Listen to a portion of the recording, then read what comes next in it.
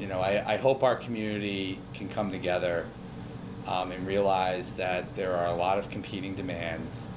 Clearly, the schools are the most important function. And by the way, the schools are still getting the largest increase of any other area of the budget this year. It's not like they're being not funded.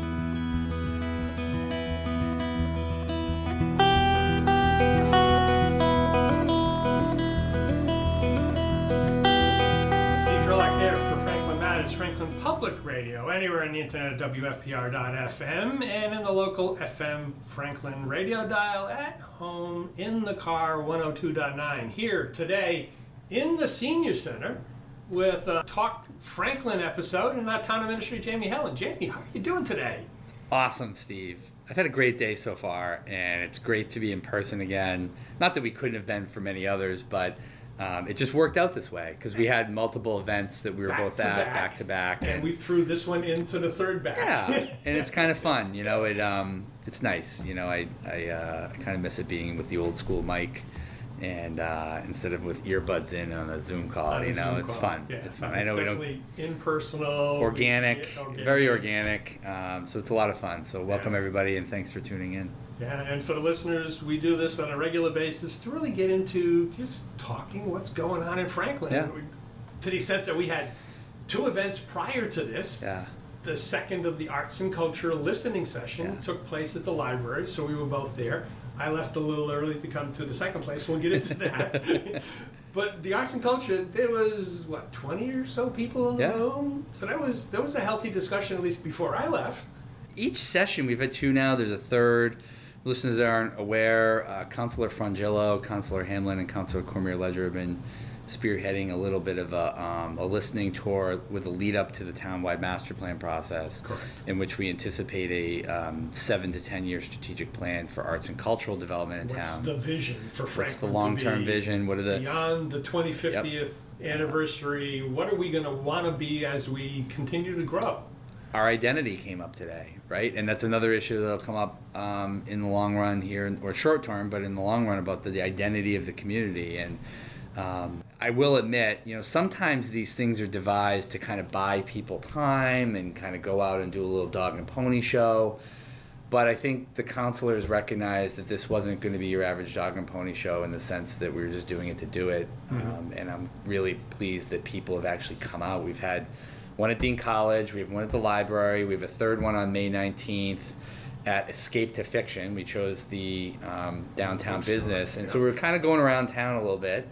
And people have come out, and they've been really great discussions. And Councilor Frangillo in particular had a SWOT analysis, which I don't really like SWOT because it leads to you to think of SWAT teams, but it's strengths, weak, opportunities, and threats. And right out on time. Went 11:55, we were out.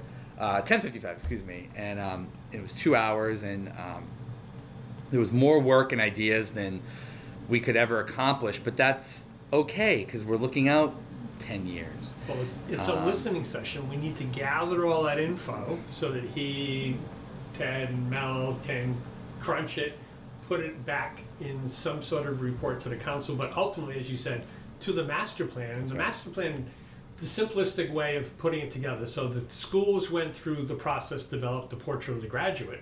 What is a graduate coming out of, whether it's K to 12 or just the 12th grade? What do they need to facilitate their future?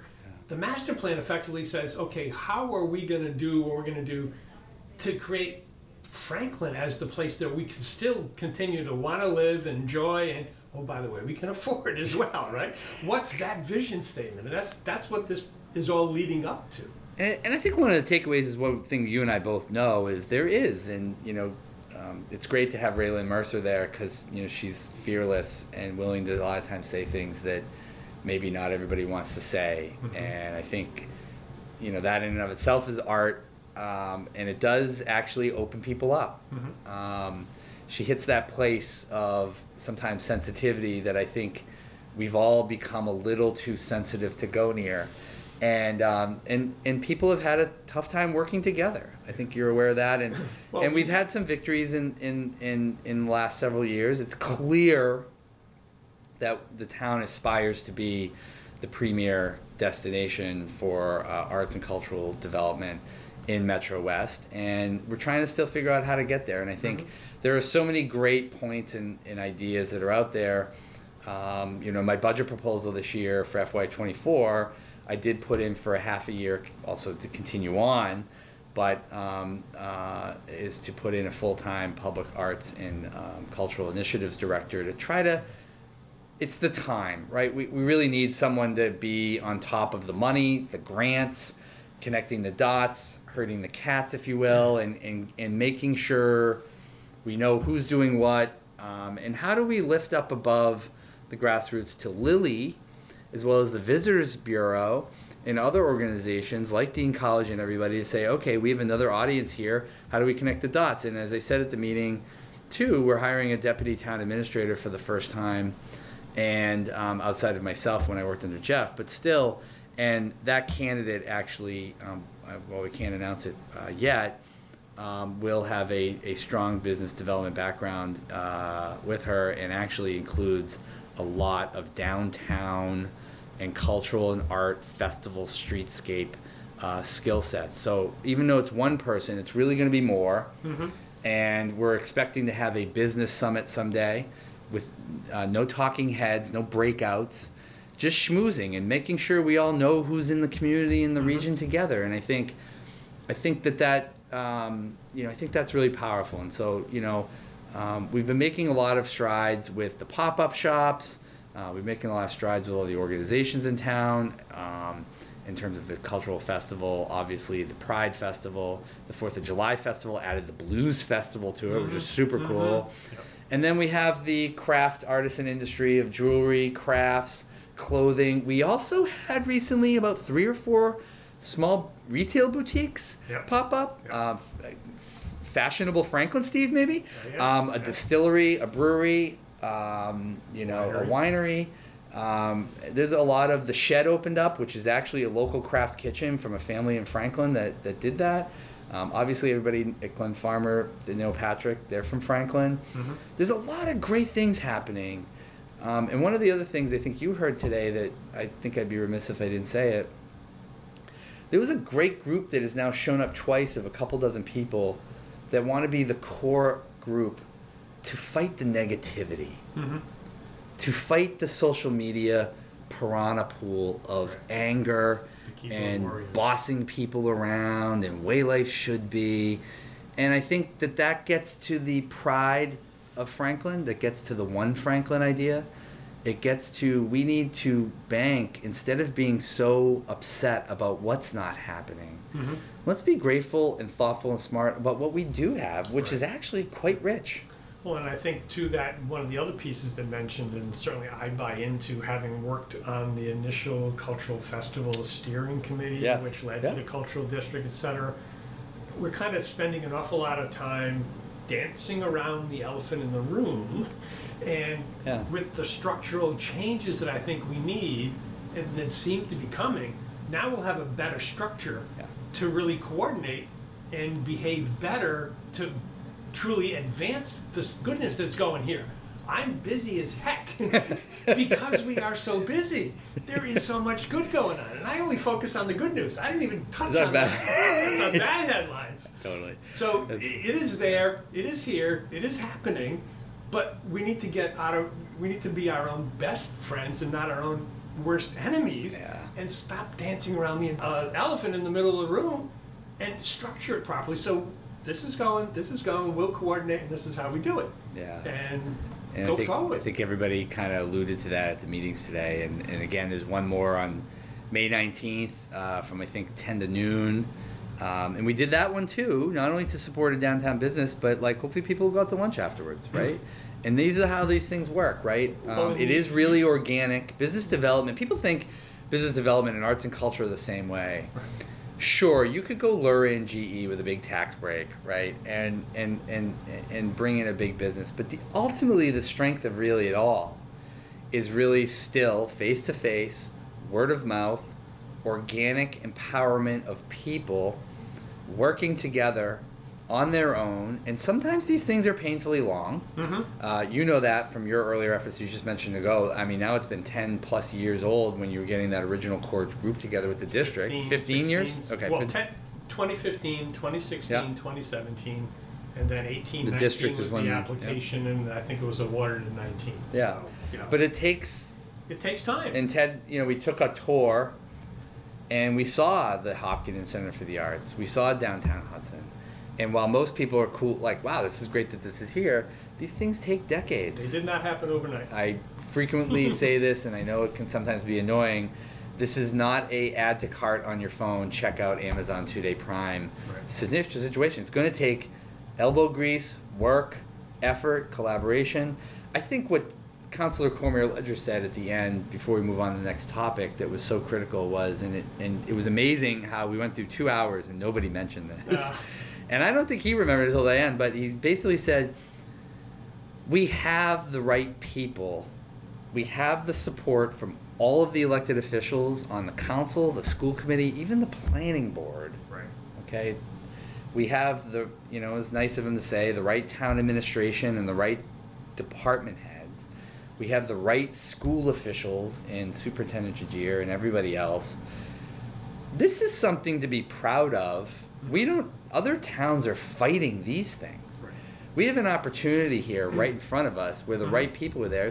We just got to put in the time and work to do it. Right. And I think as we're coming out of this virus moment that shall not be named, because we have to move on and stop making excuses for ourselves about the pandemic. It's just time to move on mentally from this. But as we kind of keep moving on from that, I was really heartened by his words at the end because I thought he was spot on. And I think that is something to be very grateful and thankful of. And even folks like you, Steve, and Sue Sheridan, and Roberta, and Pandora.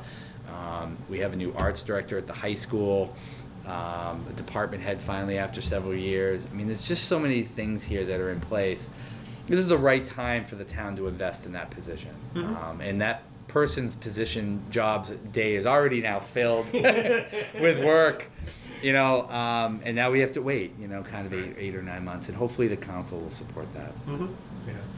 In my corporate experience, getting the right people on the bus, to use that phrase, is key, because yes, I do recognize, having observed for the 15 years, this town is efficiently and effectively and admirably run, to credit to you and then your team behind that. And I know you don't do it alone, because you've got a team that you trust to do the things.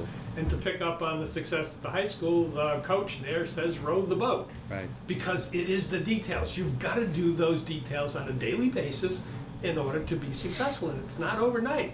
It takes time. As Jeff always said, and he's spot on, and this is not like some shameless plug so the listener thinks this is a soiree before we move on to the next topic. In our form of government in Franklin, which is very different than every other community, the folks that are behind the rostrum pretty much almost all the time raise their hands and vote yes. And when you look at what separates Franklin's success from other communities, people here raise their hands and vote yes. And Ted brought that up. Other towns vote no. That's a really, not only is it a distinct juxtaposition, but it's a distinct opportunity advantage for Franklin to seize that, especially with a new president over Dean and different people coming in and out. That's an opportunity. And yes, yes, this is business. Yes, this is about meals, taxes, hotels. This is about revenue. This is about business. But this is also about health. This is all about mental well-being. This is about a whole slew of community-wide benefits. And I think Councilor Cormier-Ledger was right. It was a great way to end off the meeting and saying, we have something really special here as we aim towards 2030 or the 250th anniversary in 2028 and the end of the decade. We should take advantage of this. Where other towns are saying no, Franklin's saying yes. And that's powerful. Right. And nothing more powerful than coming to the volunteer celebration here at the senior center there was over 100 people being recognized as volunteers, of which I'm proud to be one. Yeah. I don't need to be recognized to be volunteers. Yeah. I'm just doing what I think is necessary. Yeah. To be with this community, because it's a key part of Franklin. And oh, by the way, yes, demographically, it's a growing part of Franklin as well. And think of the not only all the volunteers, but think about, and Danielle's obviously done an amazing job since we were able to get her in here a year and a half ago. Personally, for both of us, Karen Alves and I talked years ago about a Rainbow Cafe to support many who have been in the closet for many years, who are seniors. And the pandemic hit, and we didn't have the right people in place, and for something like that, you gotta have support, and we didn't have it for a while. And so that was an idea 5 years now later we're able to do, and it just shows you, even when you're talking about arts and cultural development, it's not just about paintings, right? It's really about even that. Of course, now they joke they want a liquor license in here because the Rainbow Cafe wants to have a cold beer and a glass of wine while they're shooting pool downstairs. But that's getting several dozen people to show up for that, and you're seeing the healing and the mental health issues and the comfort come because some people have come that never came out before, and that's something that brings an incredible amount of joy, I think, to all of us to see that. But even that one little thing here, amidst how many programs they have downstairs, right? They bring in all sorts of speakers on watercoloring and painting, and the silver tones, the choir. I mean, really, it's a part of the fabric of the town, and so we have exciting opportunities ahead of us. And we could talk about this for 2 hours. We could. And so it's fun. And just a quick story. So I sat at a table, introduced myself, because some people said, well, I don't remember seeing you here. So I'm in here on Wednesdays because we do the writers group up here in this room. The writers? Yes. Right? And then we record at the studio, so we're not always here. We use the studio as well. And then when she heard my name, she said, oh, I need to ask you a question. And then we went off on a tangent to answer her question about the stormwater fee that's coming. Oh, that's right, yeah. She was getting some misinformation, and I understand that, so I had the opportunity to... For any of the young listeners out there listening, this is my soapbox sentence. Get off the phone. What you just said was so powerful, Steve, right? That connection point of, I have a question for you, and giving ease to somebody who's not understanding something is so much more impactful when you're dealing with the person. Sure. The lack of focus that we have with the phones, and I have 2 of them. I hate them. Is a big deal. And I see, as we've, again, coming out of the pandemic, it's like those statements of connectivity are really much more powerful than the device we hold in our hands. It may be a little more convenient. I mean, I have my apps like everybody else, and so do you, and whatever. But stop running away and diving into the phone. Jake Auchincloss, Congressman Auchincloss, pointed this out a year ago. Sure. When Councilor Cormier said, "What's your message to young people? Engage face to face and get off the phone." Yeah. And that's engagement in particular has been one of our recurring themes. So regular listeners, you should have heard that a few times at least. Yeah. But I think this, in terms of timing, is a great opportunity. And to the extent that you've also used, where the town government's kind of a tortoise. You're slow and steady. Things cannot be like you just said before in terms of ordering something on Amazon, getting the next day. That doesn't happen. But I think the town, if you step back and look at a citizen question coming to fruition. Now, in some cases, like, can we have more handicap parking at the town common? That was relatively quick. It was because relatively quick. It was in something that was very easy in the scope. It took a little bit of painting, a little bit of signage, boom, was done. Others, in terms of more pickleball courts, well, they're in the planning process. That will happen, and not too much longer. But at one point in time, it wasn't that long ago, how come we don't have a bylaw that says we could have a brewery, winery, distillery here? Now we're one of the few communities that has all 3. Yeah. I think people need to understand that, those are discussions that happen over time. And I know, and personally, I was at one of the very first Economic Development Committee meetings when Olivier came in and respectfully, the people around the table from the town council had never been to a brewery to have that kind of experience that he was trying to explain as to what could enable what we now see, right? And he's expanding. He's going into Rentham Village and bringing the beer there. He's bringing it to Boston. He's won awards, as a... and incorporating arts and culture, because he's got the art galleries, he's got trucks, art events, he's got yoga events.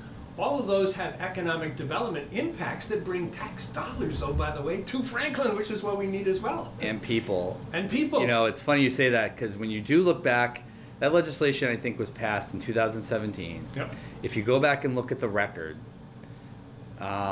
this is not a slant on my predecessor, Mr. Nutting. He didn't really understand it all, and he wouldn't even sign off on it. And he said, "You're on your own on this one."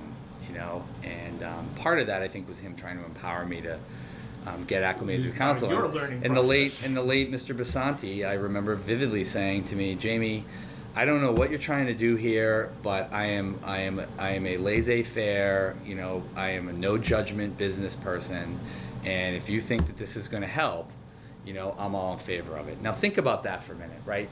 2017 wasn't that long ago. No. There was a bit of a vision, and then eventually Patrick at Glen Farmer saw the article in the newspaper, may have been on Franklin Matters to boot, and said, "Oh, they just created a new bylaw. Let me take a look at that." And had a vision in his head of a major distillery. And then, oh, by the way, Encontro went out of business. And this is actually how business development mostly works. It's you need at-bats in order to get hits. Right. If you can't get any hits, if you don't get any at-bats, and you've got to keep trying and smooth things out. And ultimately, the biggest success story of both 67 Degrees and Glen Farmer, I will give Bob Vizella a lot of credit. He was my support on this, and he helped with Councilor Basanti and Councilor DeLorco, because they had been friends and worked and saw the brewery that he was having in the basement, the winery. Yeah. But think of both 67 and Glen Farmer now, where in a very short order, they are now regional destinations. And I think 67 is going to have probably within the next few years a whole nother element to them. So 2017 to 2024, 25, 8 years 6, it 7, took, 8 years, right? and a pandemic in the middle, to say, look at the resiliency, look at the market demand. Now people are coming here. Those are meals taxes.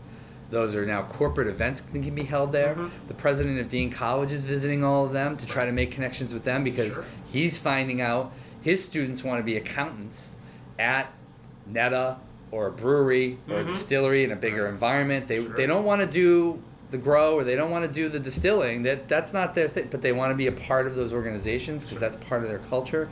Now we're getting internships and things, and that's ultimately how you develop real economic development, in the end of the day. And that was just a simple bylaw, and we've changed and tweaked it a couple times based on their recommendations, and now they're both, I think, almost impossible to get a table and a seat in those places. I unfortunately cannot go to 67 Degrees very much, because I have celiac disease, and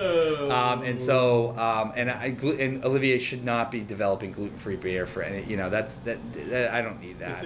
I've had enough beer in my life that I'm all set with beer by this point. But as somebody who does have an allergy like that, there is Glen Farmer that's right there, and there are other options, and there is the winery, and so.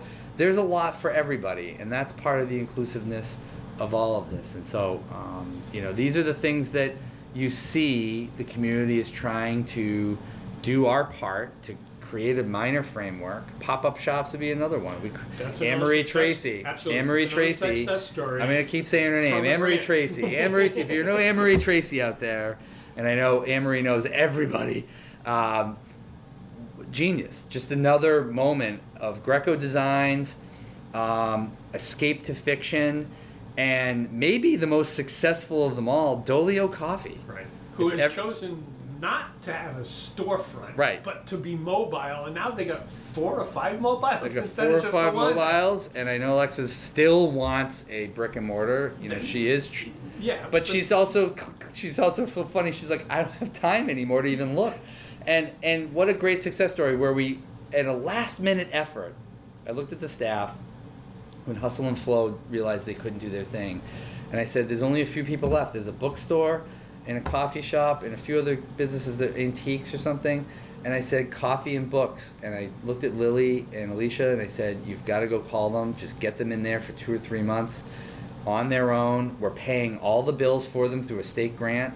They have no cost for startup. Mm-hmm. And now look at both. Right. Awesome.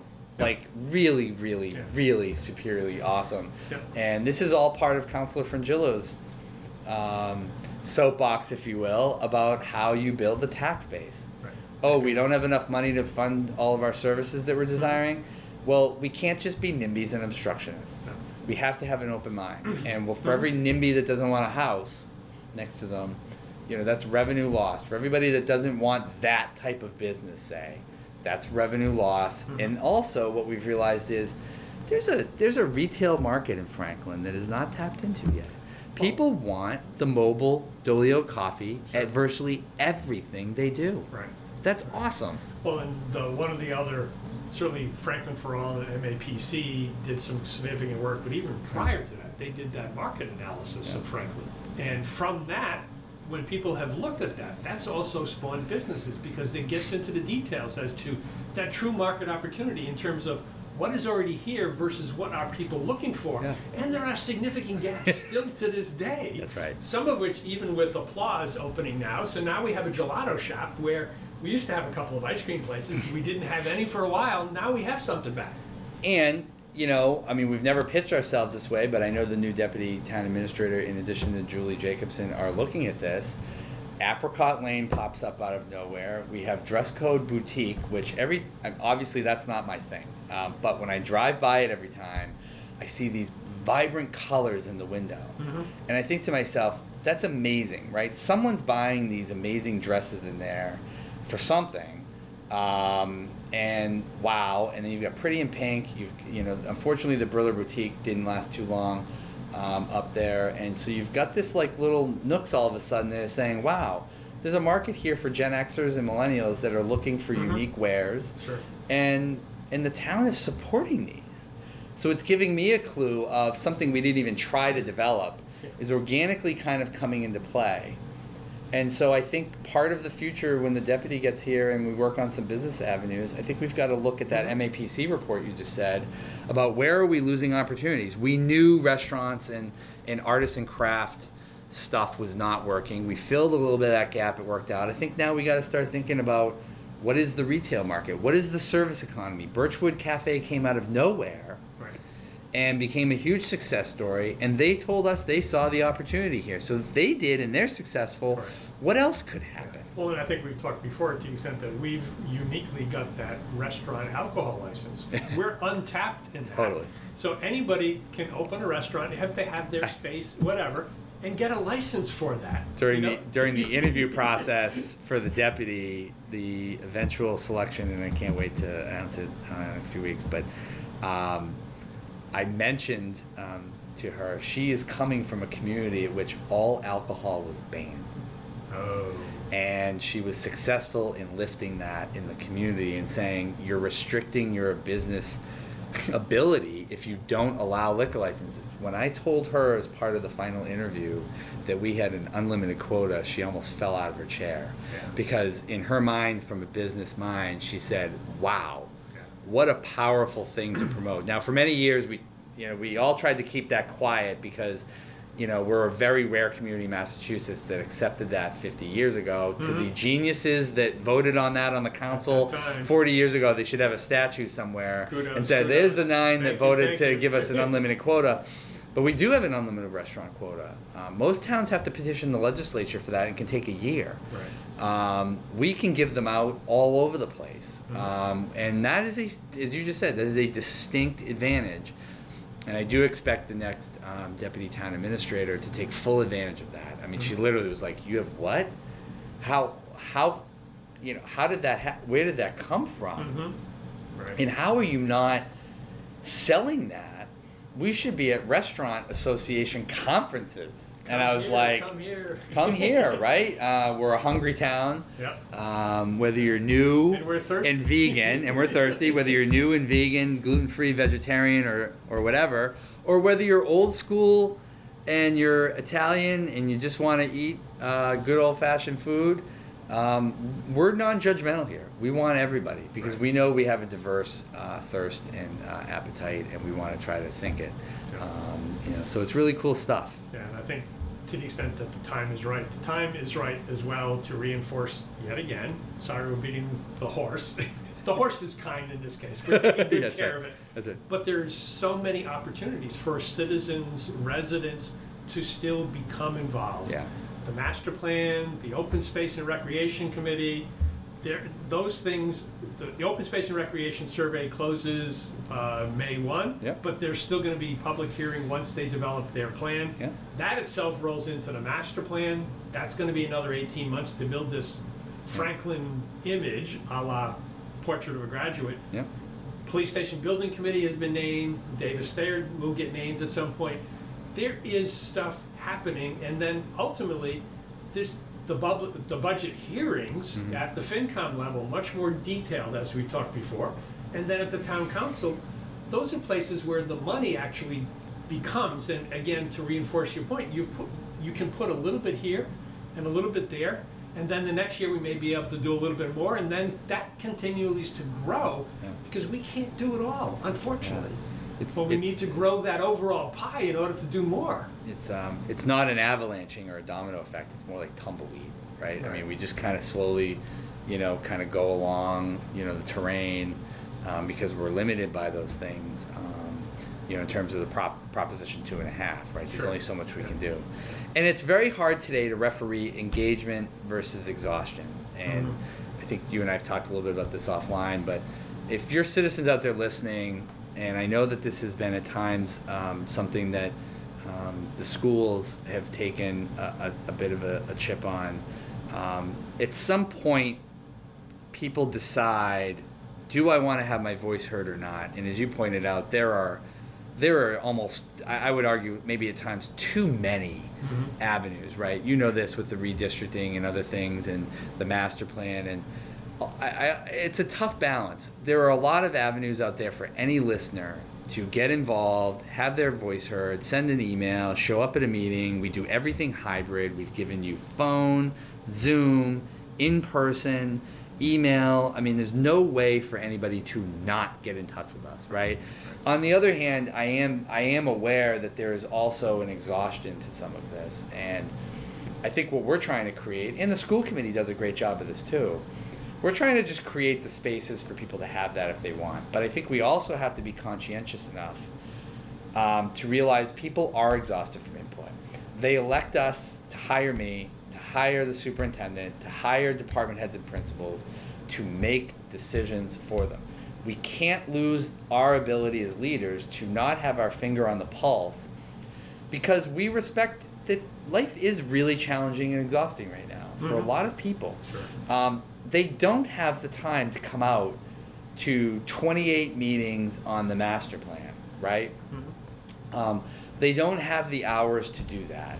And we respect that. And I think there's a balance that we're all trying to figure out. And I think the school committee and the town council are in a position to try to figure that out. At least I can speak for the staff of saying, when do you make the decision and go, we got to just make the decision and move on.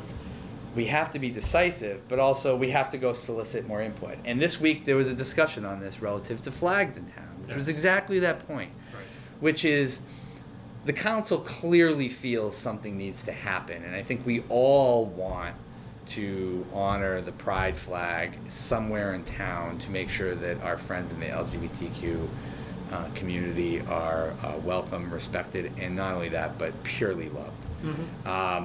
And I stand, and I think you would agree, I don't care what anybody tells me.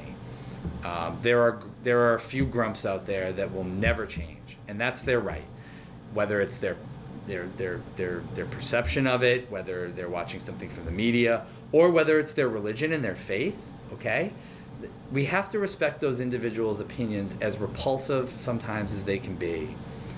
The colossally overwhelming percentage of people in this community are so supportive of that particular demographic. And as the town has continued to diversify quite a bit, namely the Asian American community or those of Asian descent is clearly the next largest sub-demographic in town by enormous numbers. And those of Indian descent is the third in that demographic analysis. We know the town is going to grow over the next 10 years in its diversity.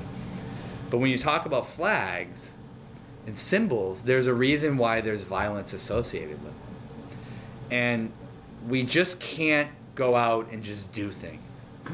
There's a good example of engaging the community, I think, that the council clearly saw and they respected, which was warm to my heart. You read my memo. Everybody did, and the passion behind it, because I don't want to see a situation where something positive and warm and healing goes up, and then all of a sudden we're now on Channel 4, 5, and 7 as the latest incident of swastikas, vandalism, yelling, and anger. There is, in this case, an engagement piece that I think has to happen with the Interfaith Coalition. The school committee had a really, really tough time. The previous school committee, not the current folks, a few years ago, with these in the hallways at school, because they don't allow banners and flags and symbols. And engaging other folks in town, like the Veterans Council, who have been living with the idea of flags for 100 years, and police and fire. The thin blue line flag is now horrifically toxic to a lot of people. Right. But for 30 plus years, it was the symbol for law enforcement when someone died and died or shot in the line of duty. And so those things have changed. And how do we educate people that the thin blue flag, for example, can mean different things to different people?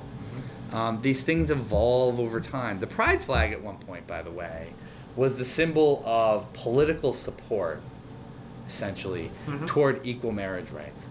This November is the 20th anniversary of the world-changing decision that happened here in Massachusetts, where Margaret Marshall was the presiding judge, appointed by Republicans no less, where she made the 5-4 decision and said, under the Constitution, you cannot prohibit a gay couple from getting married. 20 years ago. 22 decades, Steve, not to show our gray hair, but 20 years ago feels like, as somebody like myself that was on the front lines of that, it's surreal to think, wow, that was 20 years ago. We have come an enormously long way since those Phil Donahue shows back in the 80s, trying to show gay men in the world and what this was all about and the fear behind of it. So in a 40-year time span, we've gone from trying to, quarantine gay men basically to Manhattan, which was a legislative effort in the 80s, to equal marriage, to now we're talking about, really a microscopic population that may create some vandalism, And as I pointed out in my memo, everybody unanimously on the council, the school committee, the planning board, our elected boards are very supportive of this. And this is a good example of something that the community does need to engage on. As I said, we don't want to just react. We want to be smart on this type of thing. On other issues, like the budget, zoning, I think, the public sometimes says, whoa, like, Jamie, I ain't reading your 300-page document. I'm obligated to do that, by the way, by the law. I'm sorry, I can't do a one-page Cliff Notes. Zoning, I think we all know how people feel about that. They're looking for our leaders and myself and others to solve these problems. We just have the forums out there to be able to allow people to come out. But I think that the engagement piece is a fine balance. Fine balance, definitely. And to reinforce a couple of points based on what we said earlier, certainly it's the keyboard warriors on the social media piece. It's not the sound bites that are going to make a change. It's going to be the story that you and I and everybody else interacts, changes. Oh, yeah, you need this? Well, we'll consider this, consider this, consider this. And that story can evolve, but we need to tell that story in a way such that people will move along with us. I think I've mentioned before, there's a African proverb. If you're going to go somewhere and you want to get there quickly, go alone. But if you're going to go somewhere and want to get there in a sustainable manner, you got to take people with you. That's well said. And in order to do that, that takes time. Look at what we did recently with the Community Preservation Act. How about the stormwater utility? You just mentioned that a minute ago. Absolutely. That took Councilor Hamlin years to engage the public. We had Charettes, we had the dog, we had Ben Franklin, and Derek and Kate down at the DPW. We've been talking to families, visiting homes one-on-one. Right. CPA is still one of the greatest success stories of just systemically, strategically planting it over and over. Here's the problem, here's a solution. And, it's been, I think, it can't be anything less than transformative. And I think that proverb that you just mentioned is a great metaphor for what we do. And so we have a busy meeting coming up this week, speaking of all that, relative to sewer rates and the Beaver Street Interceptor. Another project, not 109 years, but really, before I got here, the last 10 years, moving that along, right? Sure. And now we're here. And we know people are going to complain incessantly about sewer rates and traffic. Yep. But just to remind the public and the folks listening out there, if you want to continue to flush your toilets, you have no choice but to do this project. Right. 109-year-old pipe. But I think to your point, you have to bring people along with you. And I think on these issues, particularly the elected officials, we don't need to engage. They understand the cause and effect of this decision. They get it, And as part of the story, it's, yes, our money is going to increase. There's more coming out of our pocket. But there could have been more because, by the way, we've done this, we've done that, we've got a nice rate from the state, we had a nice rate there, we've used ARPA funds were available, so we've done a whole bunch of stuff to minimize the impact coming out of our pocket. And that needs to be part of the story. It will hopefully be on Wednesday. Yes. I'm going to count on you, Steve, to bring it up if nobody else does, because I think you're right. And we did what we had to do for Housing Choice to get a 0.5% less on a interest rate. Anyone out there knows about interest rates, even a 0.5% on a $30 million project can save hundreds of thousands of dollars. That's huge. Up very quickly. That's up very quickly. And we know there'll be change orders. There'll be bumps in the road, per se. And we'll find something underground we didn't expect. And as everybody knows, the joke where Brutus always says it goes through the swamp, it goes through Army Corps land, it got built under a swamp, under the MBTA train tracks, and under the Village Mall. Right. Never mind 495. In addition to 495, this ain't no pipe you can just go patch up with some duct tape. This is a serious public safety and a public infrastructure issue, and so I think even on those things, to your point, and the listeners out there, hopefully find these podcasts helpful to help bring you along on this ride, as we do these projects. And as everybody knows, we'll kind of end on the budget. The FY24 budget proposal is out. Speaking of bringing people along, I know it's long. No choice, but you can keyword search now. Again, with Jeff Nutting listening out there, you could ever keyword search his stuff because he scanned them. But we changed that. So now if you want to go into those documents, you can keyword search everything to make it a little easier for you. If anybody out there is listening to this that's got school-age children, or you're a senior citizen of any age group, of any background, it's really worth tuning in. On May 8th is the opening night of the Finance Committee hearings. We have the same week every year. May 10th is going to be all schools, and as I announced the other night, the superintendent of Tri-County, for the first time ever, the Norfolk Aggie superintendent is coming, Superintendent Martin, which is awesome, and obviously the Franklin Public School District will be there. And I'm guessing we'll have an audience of folks trying to talk about school finance, which is exciting. Right. And then on May 11th is public safety and the final recommendations. If you're not public safety or schools, DPW, which is DPW actually had to be rescheduled to the first night this year. Oh, so it's not just government. Yep. So general government and DPW. General government and DPW. Oh, okay. And if you're wondering, general government, what is that? Benefits, debt and interest, planning, Board of Health, assessors, Library, administration, library, recreation, senior center.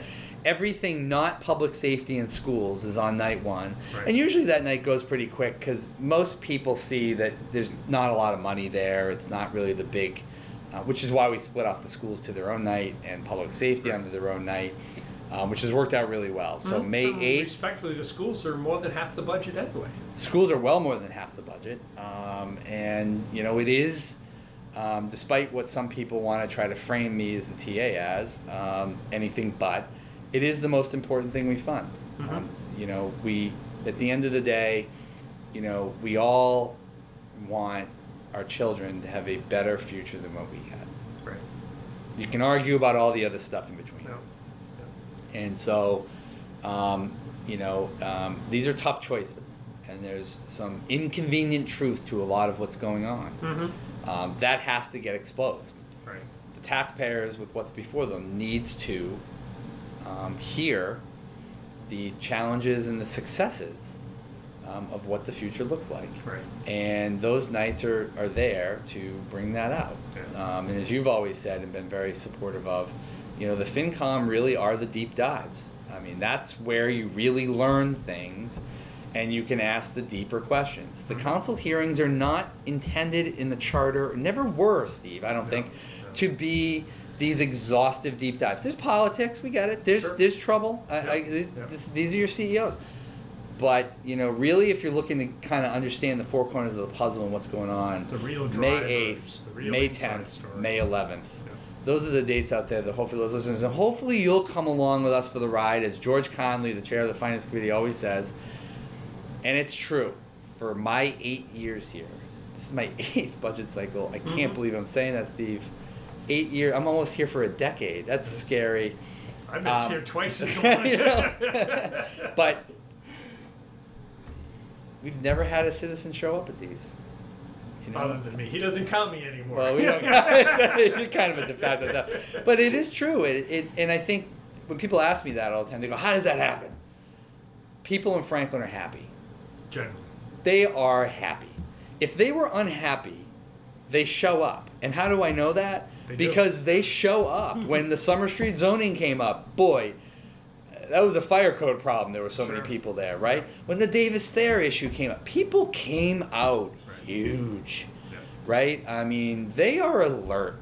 The amount of messages I get of people watching the meetings live on TV, the streaming service we now have on YouTube, audio like we're doing here for the car ride to work, earbuds while you're doing your Peloton bike at home, or you're washing dishes, or you're just relaxing and watching. Hopefully the Celtics win last night and the Bruins tonight. But we need you out there to come along with us, because if we are going to deal with the financial challenges of the town, which includes the school budget, we need people, particularly newer people to Franklin, unlike you, Steve. It's great to have you there, but you've read it all for decades. What we really need are the newer folks in Franklin, many of which are on the master plan committee. I put several people on that committee intentionally for this. We need you to come along. We need you to be patient. We need you to be civil. We need you to listen. We need you to tune in. You don't need to speak. Many people are uncomfortable with that. We don't need you to yell. We don't need you to illustrate threats. And we do not need you to panic. But what we need you to do is listen very closely to the dynamics. We cannot have people saying, this is the way it should be. I can't do that. I am not, my job is not to be yes, yes, yes.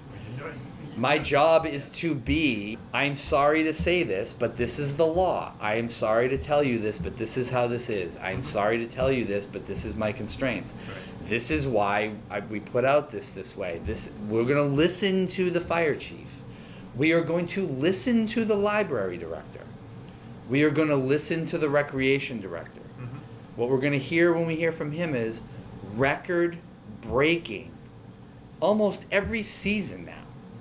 Ryan has developed a program at which, even by his metrics, and he's not listening to this, but maybe he will.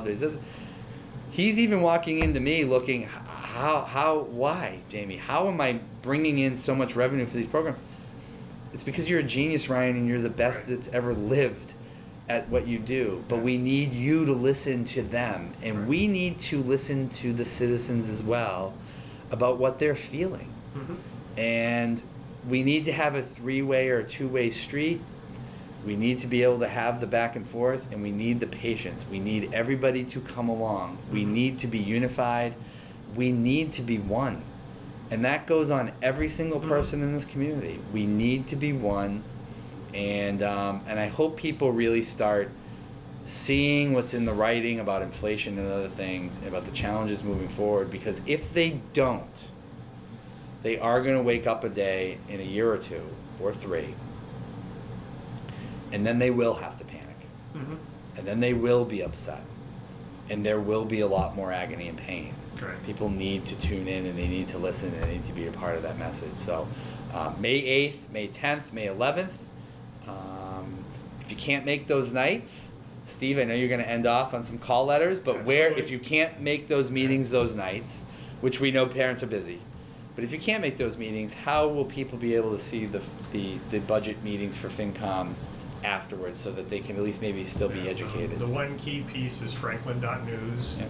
You could go to franklinmatters.org. Franklin.news is a little bit easier.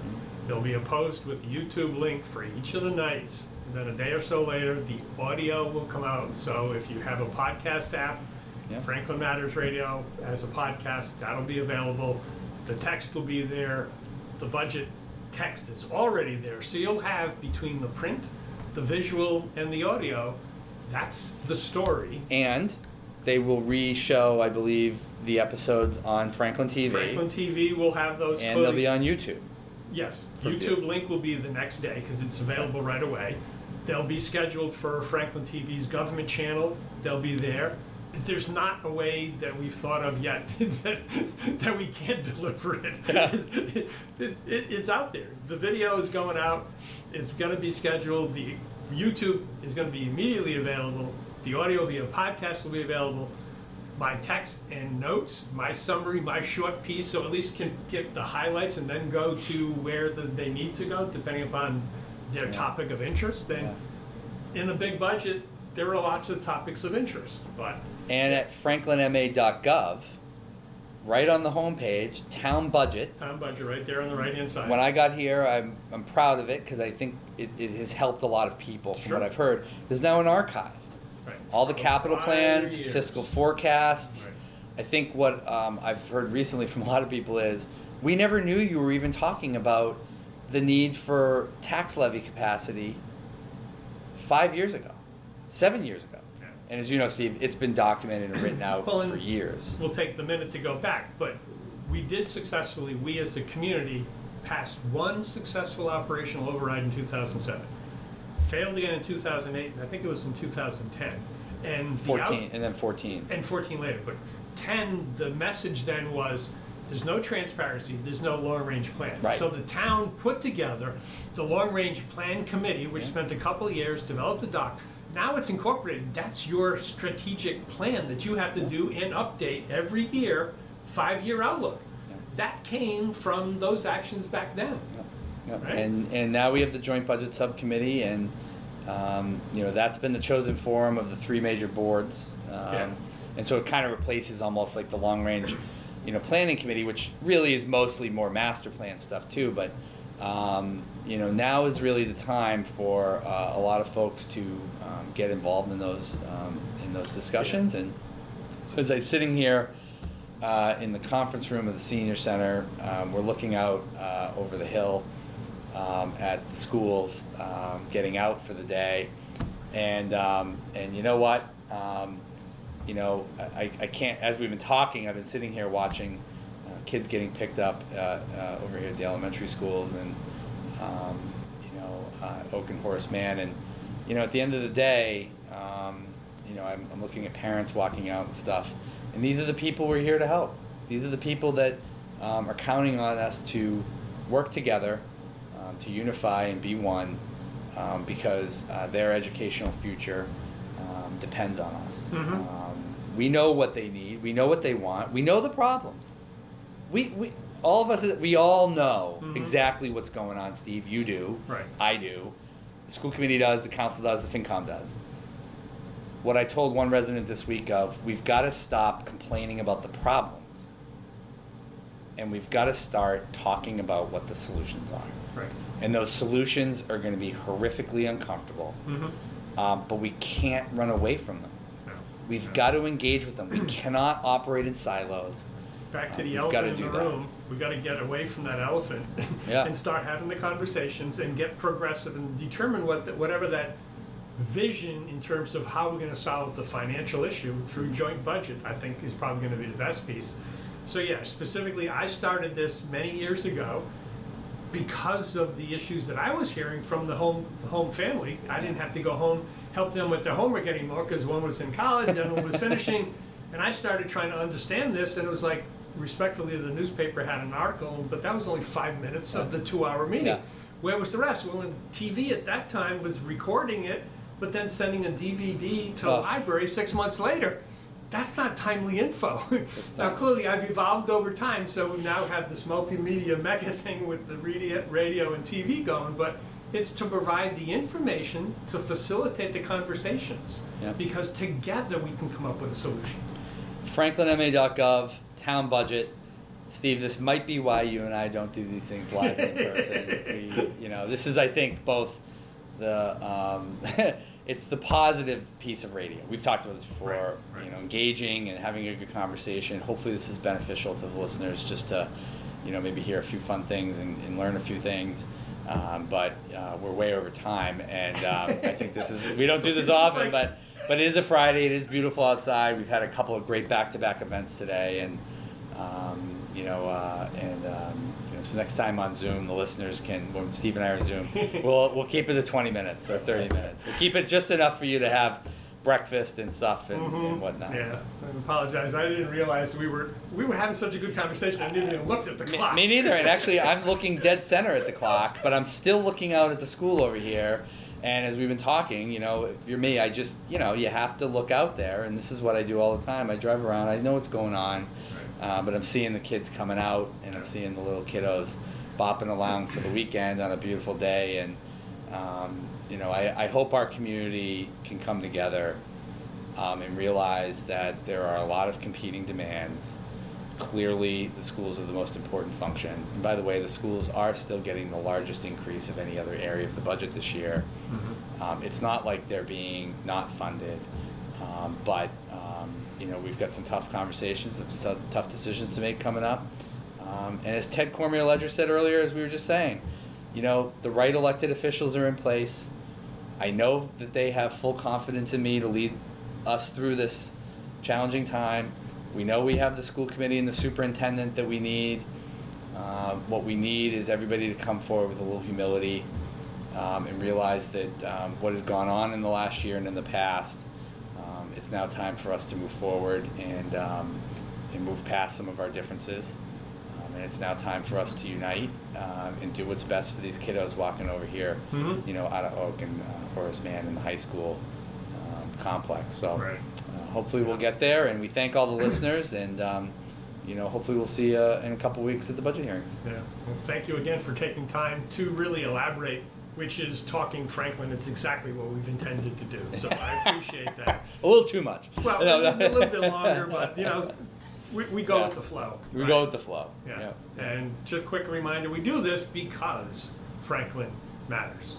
We are now producing this in collaboration with Franklin TV and Franklin Public Radio. This podcast is my public service effort for Franklin, but we can't do it alone. We can always use your help. How can you help? If you can use the information that you find here, please tell your friends and neighbors. If you don't like something here, please let me know.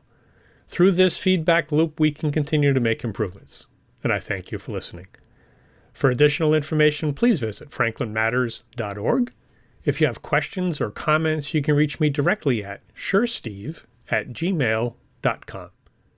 The music for the intro and exit was provided by Michael Clark and the group East of Shirley. The piece is titled Ernesto Mañana, copyright Michael Clark and Tintype Tunes in 2008, and used with their permission. I hope you enjoy. By the way, you can also subscribe and listen to Franklin Matters Radio on your favorite podcast app. Search in podcasts for Franklin Matters.